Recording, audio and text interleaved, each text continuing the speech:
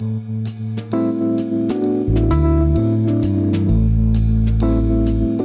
to another episode of Improv Exchange with Leander Young, where we dig into conversations with seasoned musicians to discuss their life, art, and the faith of jazz as they see it. In this episode, we interview a composer, producer, member of the Zulu Exchange from Chicago, Julian Daves Reed.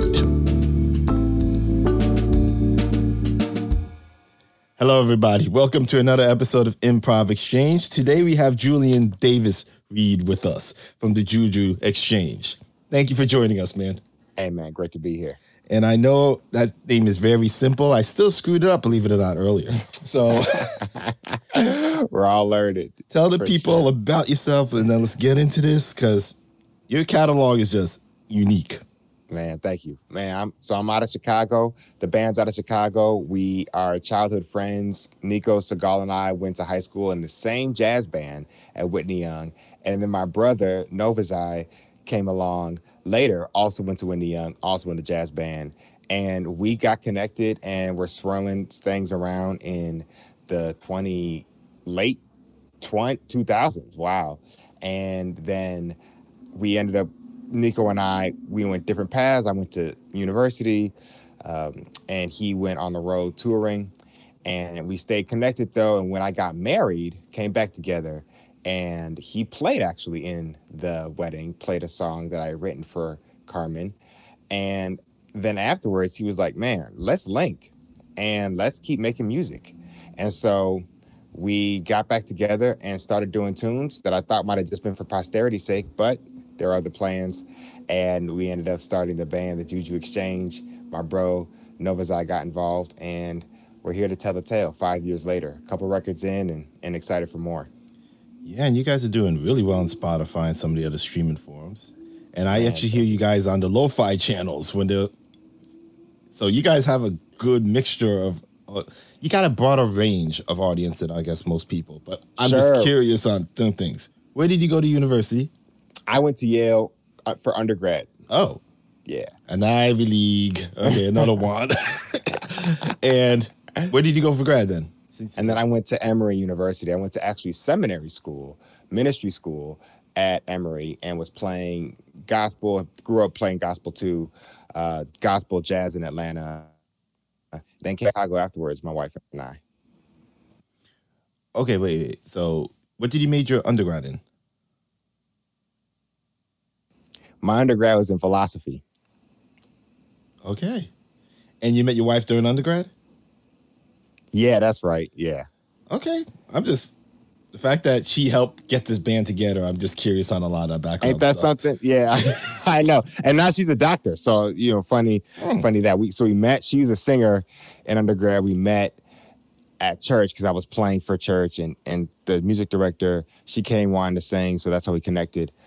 And then later on, I wrote this song for her, inspired by our relationship. And that's when Nico played. And yeah, so it's just amazing how personal life meets Chicago, meets music, meets you all now. Because as a result of all these currents coming together, we're making these dope tracks that we're excited to have you listen to. And what type of doctor is she?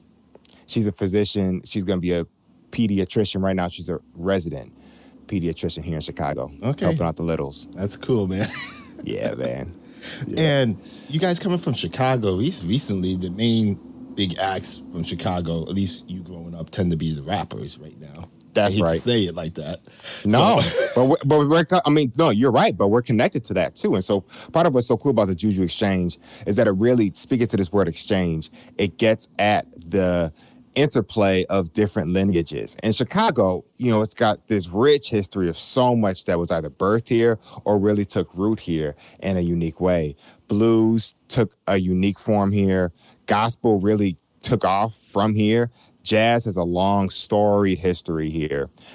Cats local to the scene, AACM, Von Freeman, and then also newer cats like Joel Ross or Marquise Hill. I mean, these are the homies of the band. So these are movements that are happening in jazz. And then, of course, like you were saying, rap, Chance, Vic, Mensa. Little Dirk. Kanye, Lil Durk, Kanye, Twista, Lupe. I mean, so the list goes on. But in particular, what we get in is with Chance in particular, because Nico continues to collaborate a lot with him. And so that's been a part of our world. And yet, what we see, because we're born and bred Chicago, we see how these lineages come together and how these worlds play off each other. And a track like Jubilee of ours really speaks to that connection of all of these. Great track. And then the tempo change is different. Wasn't expecting that in the song, but dude. Man, thank you. Man, thanks. Yeah. I love that track. And I love how that brings together footwork, which is a Chicago dance form, with gospel praise music, the and then also it brings together, of course, jazz too, because we're soloing and we got the changes and all that. And so to really see these three sit together speaks to Chicago in such a unique way. Well said. So what made you guys actually focus more on this style, though? Was it just because Nico was playing with Chance, and this is more of a Chance's, I say, older style? That's a good question, man. There was partially that. Partially, it was Nico really thinking about what is a song? What does it mean to make a song? And Nico does such a great job of thinking about what pops for somebody in a live setting versus what pops for somebody on a record. And those aren't always the same. And yet, often in jazz, and these are including, to be fair, records that I've grown up on and love and adore, a lot of those records were performances that are just taped. So we can go throughout all the annals, you name it. Whoever we listen to has had some live recording that we probably referenced, that we learned solos from, that we know the changes to in that version versus the recorded version, etc. But because Nico was also getting hip to the pop world through Chance and the hip hop world, he was also therefore thinking about what is uniquely possible in a studio setting that's not possible in a live setting. And so the ethos for our band then emerged to blend these elements of acoustic performance and digital production. And that's why you get this jazz electronic fusion of a sort that's happening on our records that then can sound different from how we may expand things and go into rabbit holes in a live show. So that's where that sound was coming from. And it's been really exciting because it allows us on a project like Exchange, our first record, to have songs as diverse as We Good, which has got the hip hop drums and it's got somewhat of an R&B vibe and has a Chicago local on there, Jamila Woods. So there's that track, right, which is track 3. But then by the time you get to track 7, you have this song Patience, which is a trio song and sounds like, as Downbeats put it, sounds like it was lifted out of some Bill Evans secret sessions. I assure you it was not. But it comes just out of this very straightforward, earnest acoustic feeling that we have too. And so the contrast between We Good and Patience really speaks to the range of what it is that's in us and therefore what it is that we're trying to give. And random question on that, because this is more for the younger people listening. So your first album, you actually were able to get into Downbeat? Yeah. How did you pull that off? Well, Downbeat, they were interested, and Downbeat's trying to listen to different sounds, and I forget exactly the connect we had, but we sent it to them, and it ended up being one of the editor's picks. So we had a Downbeat editor's pick feature, and then also it was on Noisy and Vice, DJ Booth. So, a wide array of spaces we're listening, but I think that also speaks to the kind of listenership we're trying to have, where we want to have cats who are deep in the world, who are coming up learning the Train solos and learning the McCoy intros, right? But then also cats who are hip-hop heads who may have never heard of Kind of Blue, who don't know that it's Miles playing with Tribe Called Quest or whatever the case is, but they know we got the jazz, right? And they know all the hip hop of now, and yet they're interested in these musical elements that come from instruments present in music like Chance's. So, and then of course, we also have older cats who listen and are interested. And so it's just interesting having this diverse array of audiences present for us. Okay, so the people who don't know, like a lot of this stuff is sampled from jazz and all that stuff. Exactly. What do you think of that? Man, I think that that's one of the best kept secrets and sadly kept secrets of hip hop. Now, cats who know their homework or do their homework and know their history know that Dilla or Tribe or whomever they were deep in the bag. Kendrick's a great current day example of this, where he really just surfaces and makes it very clear that the lineage of hip hop is deeply connected to the lineage of jazz. And so the relationship he has to Terrace Martin and Kamasi, Glasper, and them, it's not a surprise to me at all, because he's aware of the way that these streams come together into the same pool. But for those who don't know, I just encourage you to do the sample homework that cats do for other tunes. And when you hear a lick, see it where it comes from. They don't even do that with the Kanye songs, so I can't really give you that. You said what? They don't even do that with the main Kanye songs, like Through the Wire. I was like, you really can't hear man. Through the Fire. It's pretty much the same. Yeah, just raised it up an octave or two, and That's a good point. Well, I'll still make the plea here to listen, and even if you don't go and check out, for instance, Ahmad Jamal, go listen. If you haven't ever listened to the record The Awakening, and you know hip hop currently, please go listen to that record, and you will hear so much of modern hip hop. Ahmad Jamal is one of the most, if not the most, sampled jazz musician. His stuff just lands so well. That's how he makes most of his money, sadly. Not for his jazz. Wow, man, that's deep. Not surprising, but yeah, he's a businessman too. So yeah, definitely go check out Jamal. But even if you don't want to do it, just like Leander, you were saying about Through the Wire and Through the Fire, even if you don't want to do that work, as you listen to music that gets you, my encouragement to you is to just think about what is happening here in the tones, in the loops. Sometimes it's just a couple things put together on Fruity Loops, sure. But other times it's coming from really deep engagement with a tradition. And so just listen and realize that this music isn't coming from nowhere. It's not in a vacuum. And at least appreciate that. Because that way, when you do hear jazz in a steakhouse or whatever, you can't really just write that off as wallpaper music, even if it is in the background. Because realize that what those cats are playing is oftentimes at the center of some of your favorite music elsewhere. Since we're on rap and you mentioned some other stuff, so Fruity Loops, or whatever that sample thing is. Yeah. Do you think that did more harm than music? Because I personally believe rap did a lot of harm to music. Just because they rely on sampling. Most of the time it's not original beats they're rapping over. And what's it called on top of that? They care more about their lyrics. So they don't learn how to play the instrument. So I have gone through a journey on this front, and I hear you on that, where musical instruments as we've known them aren't being played. Oftentimes the beats have only a few elements, or the samples come from somebody else and they don't always get credit. So definitely hear that. However, where I've grown is realizing, in being a producer myself, alongside an acoustic player, realizing the complexity and depth of production and how hard it is to make stuff sound good on Pro Tools, which is what I use, or Ableton, which is what Novazai uses, or even Fruity Loops. And so not all producers are made equal.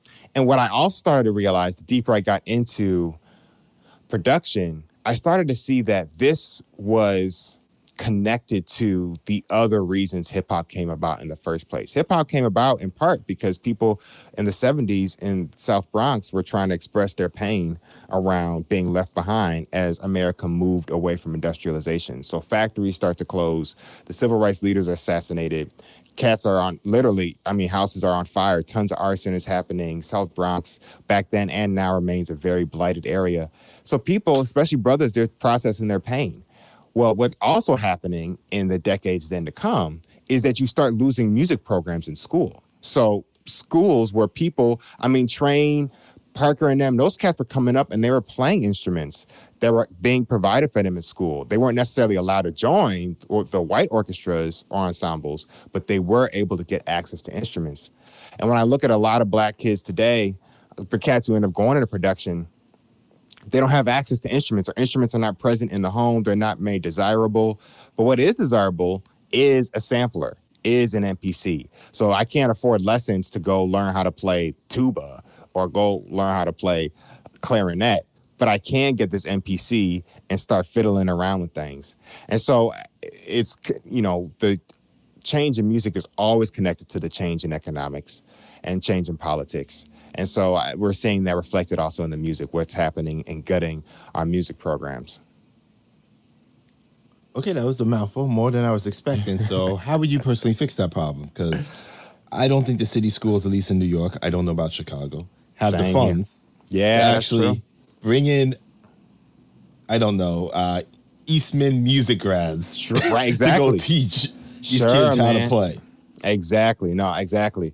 So, yeah, part of our vision and mission as a band is to bring, kind of like what you were asking me earlier about jazz samples for hip hop, bring these worlds together and help people see what otherwise can be rendered invisible. So for cats who only think Fruity Loops beats because that's all that they hear, showing them that, one, that's not the case, that some of these producers have deep histories in, like I was saying, Dilla and whatnot, have deep histories studying Jamal and chopping it up.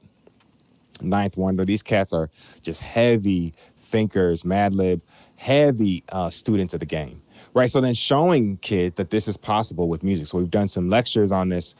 We actually did one for the Jazz Institute of Chicago where we talked and demonstrated for educators how they can bring sampling with live instruments, because this is a jazz camp, bring sampling with live instruments to their students. We also did a talk at Apple here in town, and we did that too. We did a little workshop where people got iPads and then they got to chop up bits and pieces of a song, but we also were playing for them live. And so I think the role that we're trying to do is expose, take away the illusion that it's all just computers, and then also show them that instruments are interesting. So that's part of what's happening at our shows. So Mike, take on that. It's easier and less time consuming for a person to make a Fruit Loop beat or to chop up and sample versus actually learning an instrument. Sure. So if it's a reed instrument, how many years does it take just to get the mouth control down? Yeah, good point. Versus actually, so I don't know if that's going to work. I like the idea. But if I'm on the get rich quick idea or mindset, and, trap music tends to be Fruity Loops, or whatever they call the program. I don't really know. I don't use it. I don't see them actually going that route. And then, some rappers, when they're live, they actually try to bring a band in. Mm-hmm. It don't work. Yeah. Yeah, take it. I like rap, so yeah. Yeah. Yeah. So, well, I think will always be a remnant of folk who want to learn instruments. And if they have access, will want to do it. And the reality is instruments have constantly changed. I mean, since the beginning of jazz, instrumentation has changed. You didn't have these elaborate drum kits at the beginning. You didn't have upright bass at a lot of the beginning, especially the Dixieland stuff. A lot of that stuff was just brass band, which still exists, obviously. But a lot of the instruments, the clarinet, that used to be really at the foreground. And that was a technology, right? I think that's also an important thing to say here, which is that musical instruments, while we may see them as not tech because they're not digital, they're not electronic, like a piano is, they still are pieces of technology. They're helping a human achieve some end. That's at bottom what tech is. And so digital tech, electronic tech that we get later with synthesizers and whatnot, and now Pro Tools and all this, those are forms of tech that can be seen as instruments, but shouldn't be seen as not connected to these acoustic instruments. So my hope is that we can also then learn that history, about how instruments change, how they continue to change, and then also see the pushback that people have.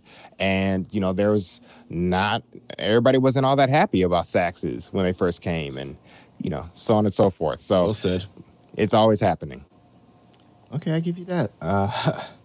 So before I forget to ask, what instruments do each of you play? So I played the piano and keyboards principally, and I also produce. We all produce.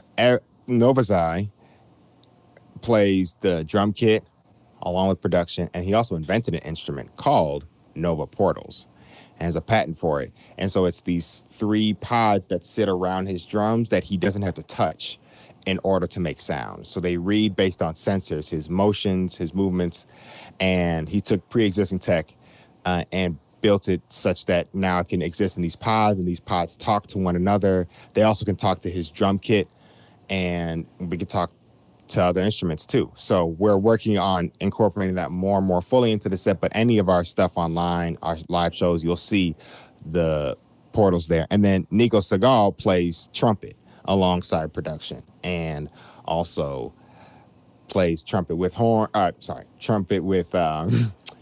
all kinds of trumpet, flugel, B-flat, piccolo now. He was just showing me he got a piccolo, sounded great on it. And then other kinds of woodwinds from around the Americas. So when you're mainly performing, it's just the 3 of you? Mm-hmm. Okay. Sometimes we have bass and sax when we bring in other cats, but a lot of our work is as a trio. Understood. And I just got to ask, is Nova like an engineering student or something? Yeah, so he did performing arts technology at University of Michigan and jazz studies there. So he did dual degree and built that instrument in his PAT or PAT program alongside, just learning how to tip on kit. Nice. Really smart group, I must say. Okay. So coming from, at least in your case, the Ivy League world, and then actually performing as an artist, what is something they do wrong? Whoa. That's a really interesting question. Wow, that's really interesting. I was just reading yesterday about how people who don't plan a lot typically end up being reactive more than proactive. And I don't know if this is wrong, but it is a big difference. I've noticed a lot of cats that I went to school with, including me, are big planners. And you typically don't get to a school like Yale if you don't know how to work a system, if you don't really understand structure and don't really understand how to navigate it. It's just not going to work. You may not necessarily be type A, but you know how to work the system. So that is a common denominator. And I would say maybe the common denominator for everybody at Yale is that they knew how to work a system. My time in the arts, where people come with various relationships to institution and oftentimes chose not to go to institutions that are so much about structure, particularly the Yales.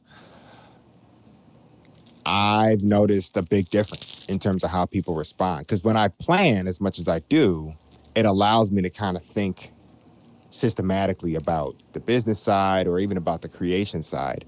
And that's just not always a shared impulse by other cats I work with. So it ends up being an interesting place for the meeting of minds and trying to give and take from different worlds. But one thing I'm adamant about pushing back against that sometimes I see artists fall into is feeling like we can't plan, or we're doomed to be disorganized, or we're doomed to not understand finance or something because we're creative.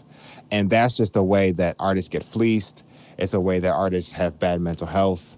It's a way that artists end up in all kinds of exploited positions vis-a-vis the powers that be, the Spotifys or record labels or whomever. It doesn't matter. Managers. If we don't understand how to reason and rationalize. So that's something we talk a lot about on our team, and I'm so thankful to be working with great managers who are helping us organize and help us lean into the gifts of organization and think as people who can really own a label. And in the world of independent music, which is the world where so many artists are now headed, because of the Patreons, which is one we have, because of just direct access to the Spotifys through DistroKid or Ditto or whatever. Because of the way playlists are working, there's so much more that's decentralized that allows people to get their foot in the door just on their own. But the good side of that is that you can then have your own footprint, own your masters, etc. But the downside is that if you're not really tight on your finances, if you're not really tight on strategy, you can really either get lost in the sauce or get taken advantage of. So one thing I try to bring from my background, I did finance before I came into ministry, before I came into music full time, is to try to think with the numbers as much as I think with the sound, and encourage that for anybody else too. Just know your numbers. Outstanding point. Before I forget to ask, what's your Patreon? So people know it. Thank you. Yeah, the Juju Exchange. So patreon.com/the Juju Exchange. Okay. We'd love to have you join our network, join our exchange village, as we call it. Mm-hmm. And another thing you pointed out, which is sadly true, Spotify and those streaming services really pulled a quick one over the record labels. That's a good point. So yeah, that's a great point that you said. It's really a give and take because, on one hand, the record labels used to have all the power. The music critics, you had to go listen to them to figure out who should I listen to, because there were only so many places music was coming out, only so many places you could go see it, and time was precious. So music critics held a different role back in the day, and record labels were the ones that had the keys to the studio, and you couldn't record often without going through them. So both of those have really been unseated in terms of that kind of power by streaming services. So that's a real plus, right? Because now people can just go direct, and with the advent and growth of home recording, cats can just go do what they want at the crib when they want. Mm-hmm. And so you get records coming out of all kinds of people's basements. I mean, shoot, Billie Eilish and Phineas, they swept the Grammys with a record back in the day that they recorded in one of their bedrooms, right, at their crib. So the world is changing and expectations are changing. But the downside, as you were just maybe alluding to, is that streaming services also then make it harder to get money really paid for, money paid to the artists. And so it's a give and take. So, but I'm very cautious to just kind of jettison or poo-poo that, because I see the salutary benefits of having access to such a big world, because it allows so many artists, us included, to get in the door, get in a playlist, thankfully even have our name at the top of playlists like we were for All New Jazz, for our new song Walk Cycle that just dropped. So on and so forth. It's a give and take, but all in all, I'm thankful. And the reality is, no matter the era, if you're not persistent and if you're not creative and nimble, you're out to lunch. Correct. Now, the thing about it, why I say it was a lose, but yet it's also a win, is because I have 4 services. I pay roughly $50 a month. Do you know how much I used to spend on albums every month before I submitted to it? But then you're right, I have a broader access, more access to all these other groups, more than I could ever listen to. Sure. Good point. But the truth is, I would listen to your whole album and you might get 10 cents from it. Exactly. That's the loss of it. Exactly. Man, there's this super funny Instagram meme from Jazz Memes a couple days ago, where there's this super rich studio, or super expensive studio, $100K worth of gear in there. And the meme was something like me going in to finish my tunes in a $100K studio, knowing I'm going to get 0.003 cents a stream. And it was this little black kid just kind of doing this random little dance. It was so funny, but it was also so perceptive, because that's this irony, right? If the music's not good, and oftentimes needs to come through $100K worth of mixing board gear and all this, right? If it's not coming out of stuff like that, then people aren't going to pay the 0.003 cents to you to listen to a tune, which is just so staggering. So yeah, there's just a huge... And that's the problem I have with just a lot of the jazz in general, because then they want to record it live. They want to be in an ISO booth studio, and then they want it to be live taped extra times. And don't get me wrong, live tape tends to be cheaper, but the studio layout, So now you're looking at, like you said, it would be nice and say it's a 10 grand. That's a low end jazz band. Sure. Very low. You do that. And then at the time you promote it and you mix it and you master it, you do the cover design, and we're not even saying you're printing them. We're just saying you're putting it online. So, okay. Do the math. Yeah. And that's why, unfortunately, my favorite magazines of jazz just get smaller, smaller. Like, I don't see Sony putting out albums like that anymore. And when they do, they ain't selling like they did in the we're not going to say the 80s or the 90s, just early 2000s. Because it's unfair to say 80s or 90s. Everything practically went platinum that they pushed out. Yeah, man. I mean, you always have to do, I know you have to do the art for the love of it. And I'm reminded of that almost daily, just based on how music is or is not received, just based on how difficult it can be to make money off of it. But then I also am trying to think with the band always about how can we really respond to the present needs of our fans. So needs include being in person, playing shows, which people still do tons of patronizing of. But then other needs like getting these intimate connections like through Patreon and doing crowdsourcing work that way. I mean, those are new avenues for making bread and for supporting work. And I'm so thankful for our subscribers who end up helping make tunes like Walk Cycle happen by just that slow, consistent giving. And, I've been doing it. We've had patrons now for almost 2 years. And so we talk to them, they talk to us, and just that back and forth really helps. And so I'm thankful for what's possible now in that regard. But yeah, it's tough. And that's also a reason why the record label also was a give and take. Because on one hand, they end up owning a lot of the masters. But on the other hand, if they believe in you and they're willing to put money behind you and thus take on that debt themselves and that financial risk, you end up with bread that you may not otherwise in terms of advances or getting access to studio time. So I can see it going other ways. We've gone the independent route, very committed to trying to own our masters because we know that's where a lot of the money is, and figure out other ways, again, Patreon, coming out of our own pockets to finance the projects. That's a way to also then to make it happen. Okay. So what is something people seem to misunderstand about the music world? And you could even give me it because, you have a professional doctor you're living with versus how does she see it versus you? Like the reality versus the... I think one general misunderstanding from people is that the music world isn't a job. Man, I had a gig once.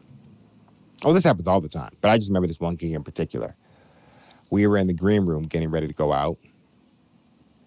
It was a big gig too, right? And people just kept coming in the room. And it was cool, people I wanted to see.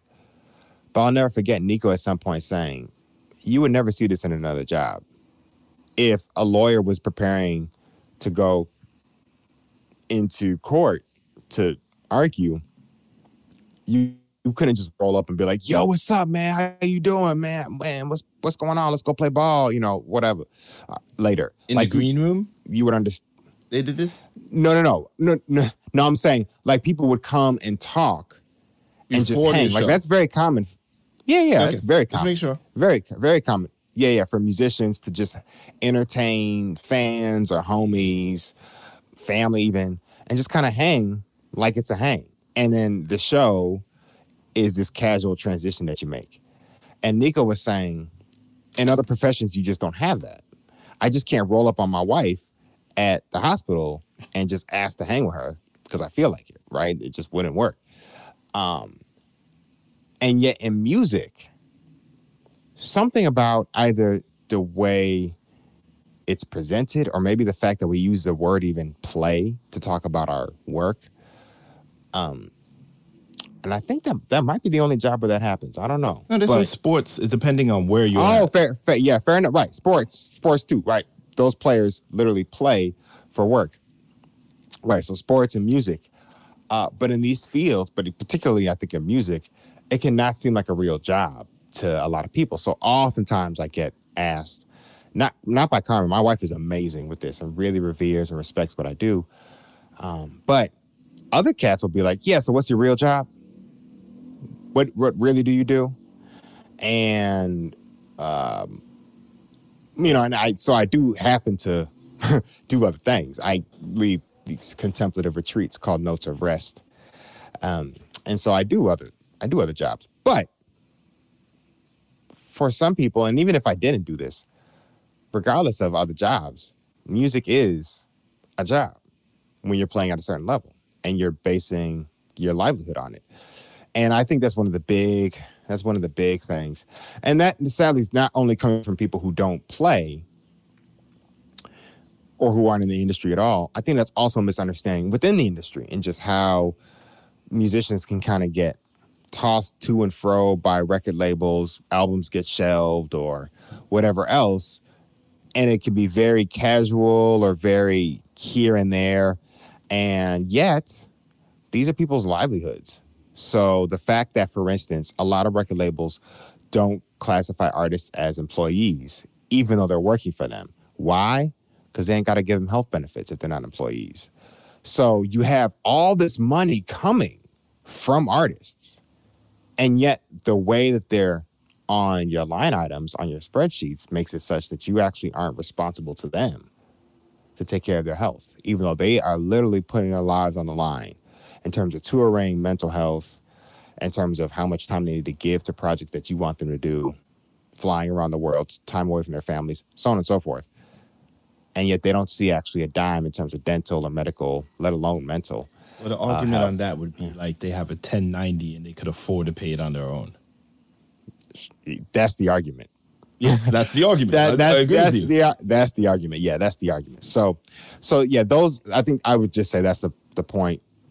Music is a job and deserves respect as such, and also treatment and care as such.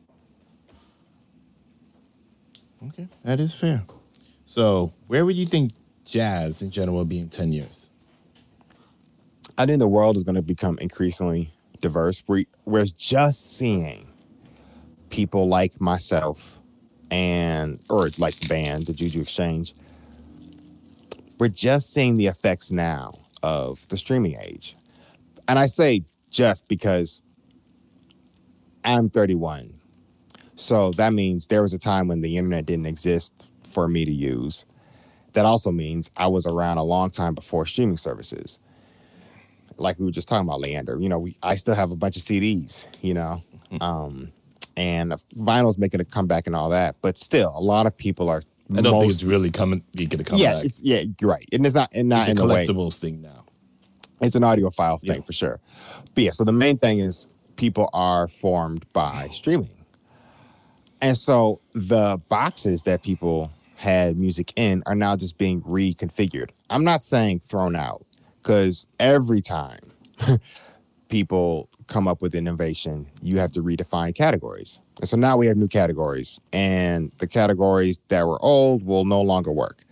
But that means we'll just keep innovating on them. So in 10 years, jazz will have even more hyphens and subcategories as people come up with new ways of thinking through it. I wouldn't be surprised if there's a whole subgroup or subgenre called rap jazz, in 10 years, where what we see now is just a eccentric part of either the jazz world or the hip hop world where jazz cats are rapping or rappers are using jazz. I wouldn't be surprised if that just ended up becoming more of a move. I'm also curious about how in 10 years, what will we care about in terms of technical prowess? The reason I'm saying that is I don't know when this shift really happened, but somewhere in the last century, music started and society started in America started to care less about technical expertise and more about experience. And so you see this now with cats like Trump coming to office, who ain't no political expert, but people didn't care. They cared because he gave them an experience, either an experience of being in their camp, or he was entertaining, or whatever. I'm not even trying to get into that. The point is, though, that he didn't need to be an expert, and in fact was prized because he wasn't an expert in politics to then get the office. He is a symbol of a bigger move that's happened. Now, where this gets interesting is in jazz and classical, because these two art forms are art forms that still really, really prize being technically hip, right? I mean, cats can play. You listen to any of the records that are coming out now, and the straight ahead records all kinds of hits. I mean, James Francis, his stuff, I got to listen to 1,000 times, to kind of figure out the time signature and where they're going, just because it's so technically advanced. But as American society becomes less and less interested in just having things that are technical for the sake thereof and becoming more and more invested in experience, what will that mean for the music? I'm sure there'll always be a remnant of folk who will want to play technically proficiently as much as humanly possible. And I'm sure there'll always be some audience for that. But as you've been hinting at, Leander, and talking about sales, where will the financial interest be on that front? Versus creating other kinds of music that still hold to elements of the genre that are getting more at the experience people have in the moment with the music. And that will probably be connected to how people manipulate VR and augmented reality, how people use crypto and NFTs and just the experience they can create there. And so I see that. I guess that's connected to my last point, which is I see jazz, because it's often been more about technical connection with an audience. I think because of where the money's going in market and interest, there's going to be an increased desire for artists to have their humanity really tracked by their audience. So right now, you can still even have a lot of cats that you don't really know that much about. They don't necessarily post a lot on Insta. They're not big figures and on Twitter at all, but they make killing tunes and they can shed and whatever, right? And that's what we see. But with socials and the advent of all these new ways of analyzing people's lives and really connecting with them, and again, having this experience with the person, now if you just are a cat who's not necessarily present in these other ways of showing what you ate for breakfast or how you feel about the playoffs or whatever, it can be harder for people to really justify spending their money on you versus spending their money on somebody else with whom they do have that connection. Correct. I agree on that. And so I'm wondering. There's some artists that I don't want to say, but it's like you're really popular online, and then I listen to your stuff, and I'm like, how? That's funny. So I think there'll always be audiophiles who are like, I don't care what you have to say. I don't care the color of your chihuahua's hair. I care about how well you can play these lines and how many times you can key change and still keep it together, right? There are people who always care about that, sure. But I suspect a lot of people are going to become more and more interested in the worlds you blend and how you connect to my world. So how would the average person capitalize on that? If they are, like you said, the key signature changing expert. Oh. I'm not trying to give any names, but that guy that literally writes a song that goes from 7/8 to 4/4 to 3/8 to whatever. Yeah. How is he gonna capitalize off the experience when there's some people where his expertise is watch me master this instrument. Right. And I think there's always going to be that guild is probably going to get smaller and smaller. But people will still be really impressed by that sound, and people can hear excellence regardless of whether they're trained. The extent to which people can follow that or want to follow that, well, that's different than just being able to hear and respect it. So I think those cats, those cats who move from 7/8 to 3/4 to 4/4, they're being driven by this deep sense of internal desire to play at a certain level. And it reminds me of Eric Dolphy playing to the birds outside, and he was just shedding that way. Or Train or Parker, when they had those years on end where they were practicing 15 hours a day, in the case of Parker, I believe it was. I mean, that wasn't for commercial success. That was because there was this insatiable desire to grow and to express and to play. So I think there'll always be that. And if that's your bag, then just make sure you calibrate your expectations. And I mean, I'm no record label exec, so I'm not saying what you're going to do in the market, but just we can look, jazz on the whole tends to not sell that much. And even in jazz festivals, they don't really seem to be the attraction. Yo, man, that's a great point, man. I just went to one of the biggest ones, okay? I'm not going to say which one. All I'm going to say is in the South. Sure, if you get what I mean. I get what you mean. And yes, sir. there was a traditional jazz tent, a blues tent, a jazz tent, I want to say a modern jazz stage. That's right, stage. Wow. And then there was a world stage, a folk stage, and the main stage. Now, how many jazz acts do you think were on the main stage? 50%? One. No way. One. And this was a whole weekend. Wow. Guess which one had the smallest group? The jazz tent? Traditional jazz, then jazz. And this is a jazz festival. And no, I'm not knocking this jazz festival. Sure. They did great. They got everyone in. They gave the jazz people what they wanted, but they also made sure the people who didn't know if they liked jazz had people to listen to. Dang, man. People vote with their feet. I mean, people vote with their feet. It was clearly people vote with their feet. People vote with their feet. So I think the 7/8s, the 7/8-3/4 cats, if you're content playing in those small tents and playing for those 10 people who want to listen to you, it's kind of like people who go into academia, because I'm connected to the university. Yeah, that's good. Go. I like this. But I think of it similarly, where I remember coming across cats who got up every morning so excited to study supremely esoteric, arcane, theoretical Mediterranean history and languages. You know, I mean, languages that nobody speaks, languages that are only studied because they're really connected to other languages that people study more, right, but still don't speak. So you're talking degrees removed from like main day relevance. But these cats love this stuff, man. They loved it. And I was really fascinated how these cats would spend whole careers trying to get a job to talk to the 10 other people in the world who really cared about it too. And they would know it, you know, and they would say as much, like, yeah, I know this guild comprises maybe 5 to 10 other cats, but man, I love this. And I think that's similarly what's happening in, again, another technical field of that kind of musical expression.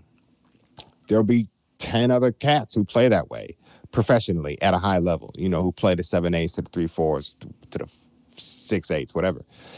And maybe you're playing for them, you're playing with them, and you're playing for the audience members who are really interested in just maybe getting lost in that world. I know that's sometimes what happens for me when I can't necessarily figure something out. I just sit back and say, you know what? I'm not even going to try to count. I'm going to just listen. And I love that. Now, will I seek that out all the time? Not necessarily. So again, your tent might be small at these festivals, but if your tent's comprised of the people who are there for that moment, more power to you. I agree. Now, since I mentioned it, and I'm just curious on your take on it, just music festivals in general, do you think jazz ones are going down? Man, that's a great question, bro. That stat that you just shared about the festival that shall not be named.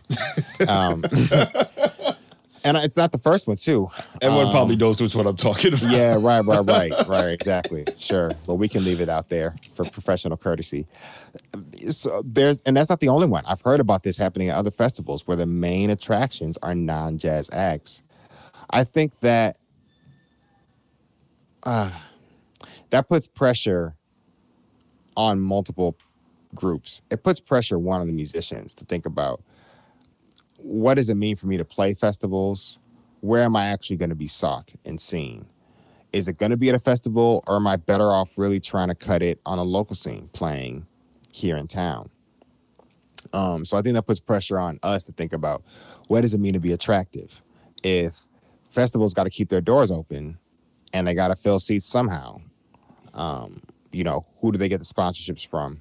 I think that also then, that's my second point. It puts pressure on the festivals to think about, what lineage are they trying to maintain? Are they trying to maintain lineage where the main takeaway is this heritage that goes back to Coltrane and them? And I notice I'm not really saying genre, because genre is always being redefined. I like heritage more, lineage more, because there's never going to be another Train, and yet Train did so much to influence others. There's never going to be another Bird or Monk or Mary Lou Williams, but these cats did so much to influence other people. So I think in terms of heritage and lineage when I think about music histories. So is your main job to try to preserve that, or is it try to reward innovation on those themes? Well, that's the thing about it, because like you said, they're getting sponsors. I understand they are trying to keep the doors open for that magical next jazz act that brings us all to the limelight again. That might come. You never know. Yeah, man. Nora Jones was thought of to be that person at one point. Yeah. So I'm not saying it isn't possible, but what do you do at that point where it's like, okay, do you keep it open? And then the artists that are in there, it's like, do you really want to be one of those guys that jump from festival A, B, C, D, E, like a little caravan train, and that's how you make all your money? Well, it is a huge way that cats make bread, is to play festivals. It helps get your name out to audiences that may be there for somebody else. So I do think that festivals still have great value and are very beneficial to musicians. And because it's just a good meet and greet. But yeah, it kind of reminds me of some conversations that people have in diversity settings around the space white folks should have at POC tables.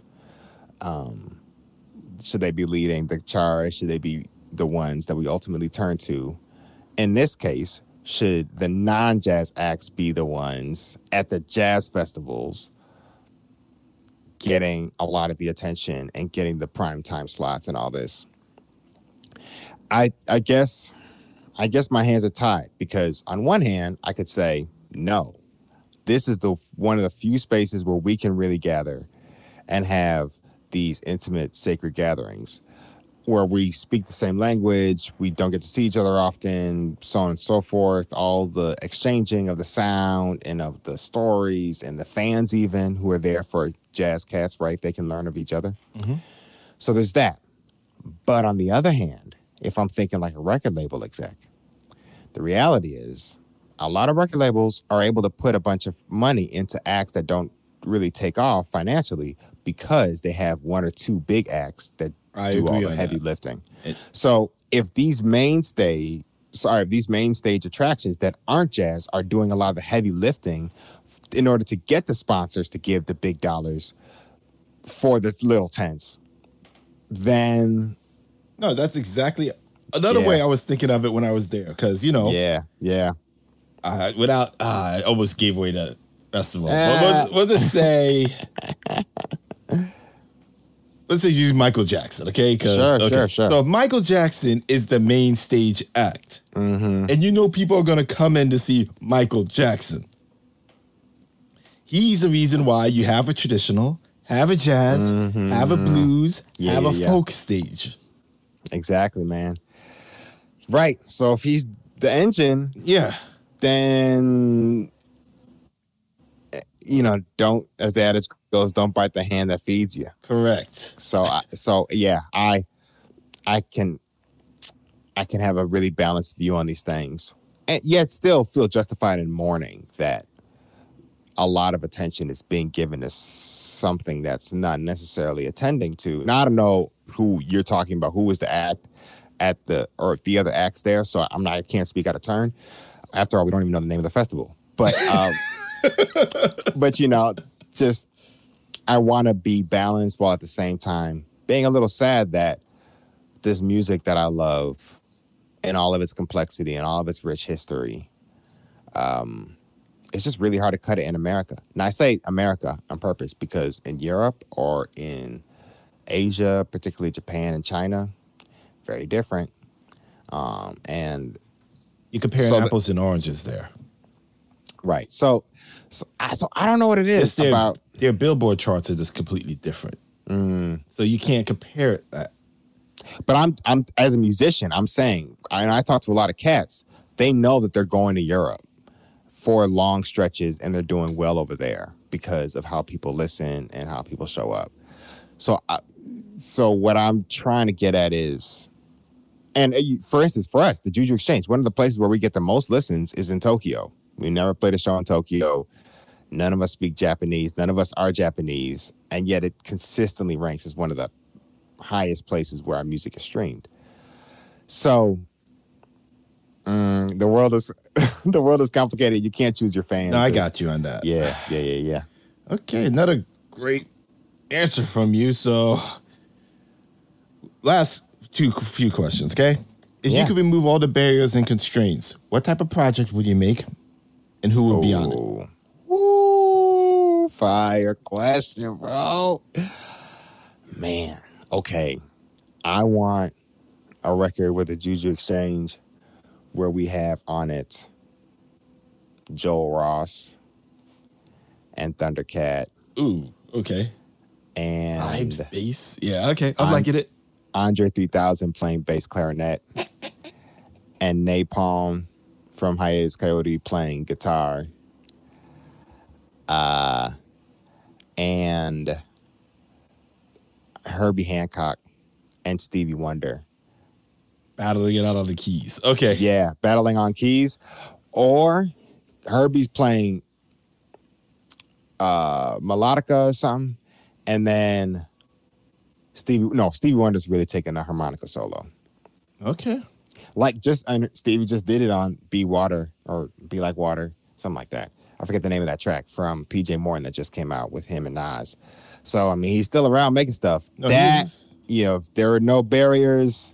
The hardest one to get out of that group right now is probably going to be Thundercat because, he's hanging out with Bruno right now. Man, that cat is serious. Yes, but that would be, man, to get those cats together would be dope. I mean, oh, man, to get Bjork or Georgia and Muldrow playing too. Just, I think to bring all those worlds together to touch, that's the Juju Exchange.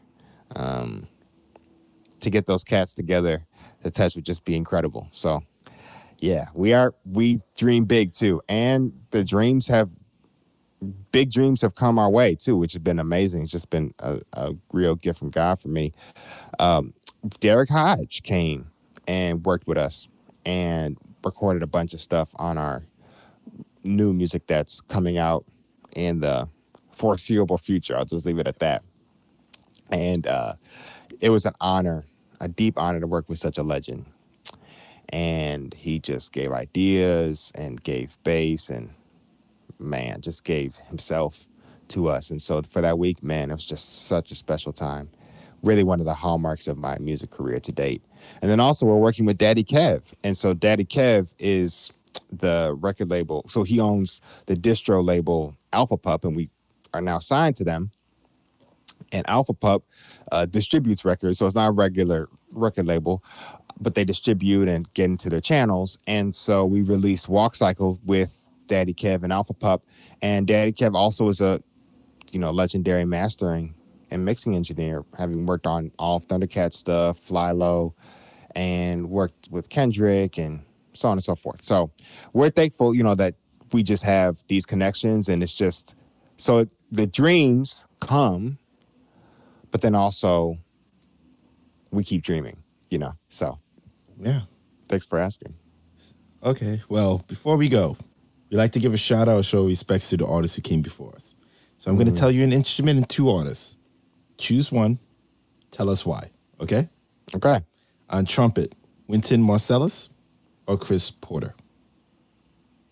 Wynton Marsalis. And I think just because Marsalis really gets at the classical world and the jazz world and speaks to this deep lineage and really always models for me what it means to be articulate about the homework, Okay. Mm-hmm. On saxophone, Stan Gass or Lester Young? Lester Young. Okay. The president. Okay. No more to say. On bass, Dave Holland or Esperanza? Esperanza. She is so imaginative, and just, Dave is too, to be fair, but just the way Esperanza has not only broken gender barrier, but also broken genre barrier in the way that she blends electronic and the soul feel and the straight ahead jazz feel, and the way she can sing Heaven Down. Man, when I saw her live, blown away. So needless to say, Esperanza. On keys, Keith Jarrett or Sun Ra? Oh, Keith Jarrett. His solo piano work especially is so inspiring to me. And I think solo piano, I'm biased, of course, I play it, but solo piano is one of the great joys of playing this instrument, of getting to create these worlds like Keith did. And I'm sad that I never got to see him before he had his strokes. So I'm just probably never going to see him live. But sitting with his records, which are innumerable, it just is a huge honor because of what he creates in these worlds unto himself, but then also what he creates in these beautiful trio settings, and of course his work with Miles. Okay. And on drums, what I always seem to care the most about, Max Roach or Art Blakey? Oh, man, I don't know, man. Great question. Okay, I'll only say Max. I'll only say Max because of this one record that made me cry from him. But I mean, that one is just so difficult. But yeah, the record that made me cry from him is We Insist, Freedom Now Jazz Suite that he did with his then wife, Abby Lincoln. And it is such a powerful concept album. Honestly, now I think about it, one of the deepest concept albums from the greats from yesteryear. And he just walks through Black struggle in a heart-wrenching way and also such an uplifting way. And so be it Johannesburg or Prayer Protest or Freedom Day, which is what I listened to on Juneteenth. And I encourage you, if you listen to this, check that tune out. Freedom Day by Max Roach and Abby Lincoln. Man, that song, everything about it. And then Driver Man, that starts the record. Driver Man, and 5/4, this blues, my God. I mean, this harrowing, almost grotesque blues that really gets at the grotesque nature of having a overseer. So, on the plantation. So yeah, it does so much to teach you history, to make you feel history, to make you even feel the present. And yeah, that's the reason it gets a nod. Max gets the nod, but it's, of course, impossible to pick. And actually, one more. I'm just curious. In Chicago, who would be your rapper from Chance. Chicago? Huh? Oh, shit. Chance? Okay. Oh, that was quick. Okay. It was quick. I'd say Chance. But I guess if I take 2 seconds, so that's the knee jerk, but it'd be between Chance and Lupe. I grew up on Lupe. Okay.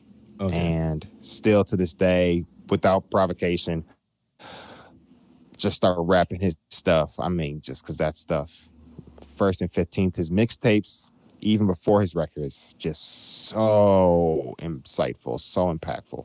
And I'm thankfully still in the game, too. Okay, well, Julian, that was amazing, I'm going to say. Tell the people the contact, how to reach you, where to find your music, etc. Yeah, thank y'all so much for listening. This is Julian Davis Reed. You can find me on socials at that, Julian Davis Reed. And my record with the band, I have several out. The Juju Exchange. You can find us on all streaming platforms. 3 different words, The Juju Exchange. And also, I have a solo record out called Rest Assured. That's a solo piano record. Hope that also can hit the airways for you. Thank you so much for listening. No, thanks for joining us, man. And everyone, this is Leander from Improv Exchange. Thank you. Have a good one. Take care. That's that on jazz. Thank you for joining us on this episode of Improv Exchange. Please subscribe on Apple Podcasts, Google Podcasts, Spotify, or wherever you listen. Also, please be sure to follow us on Twitter, Instagram, and Facebook at Improv Exchange.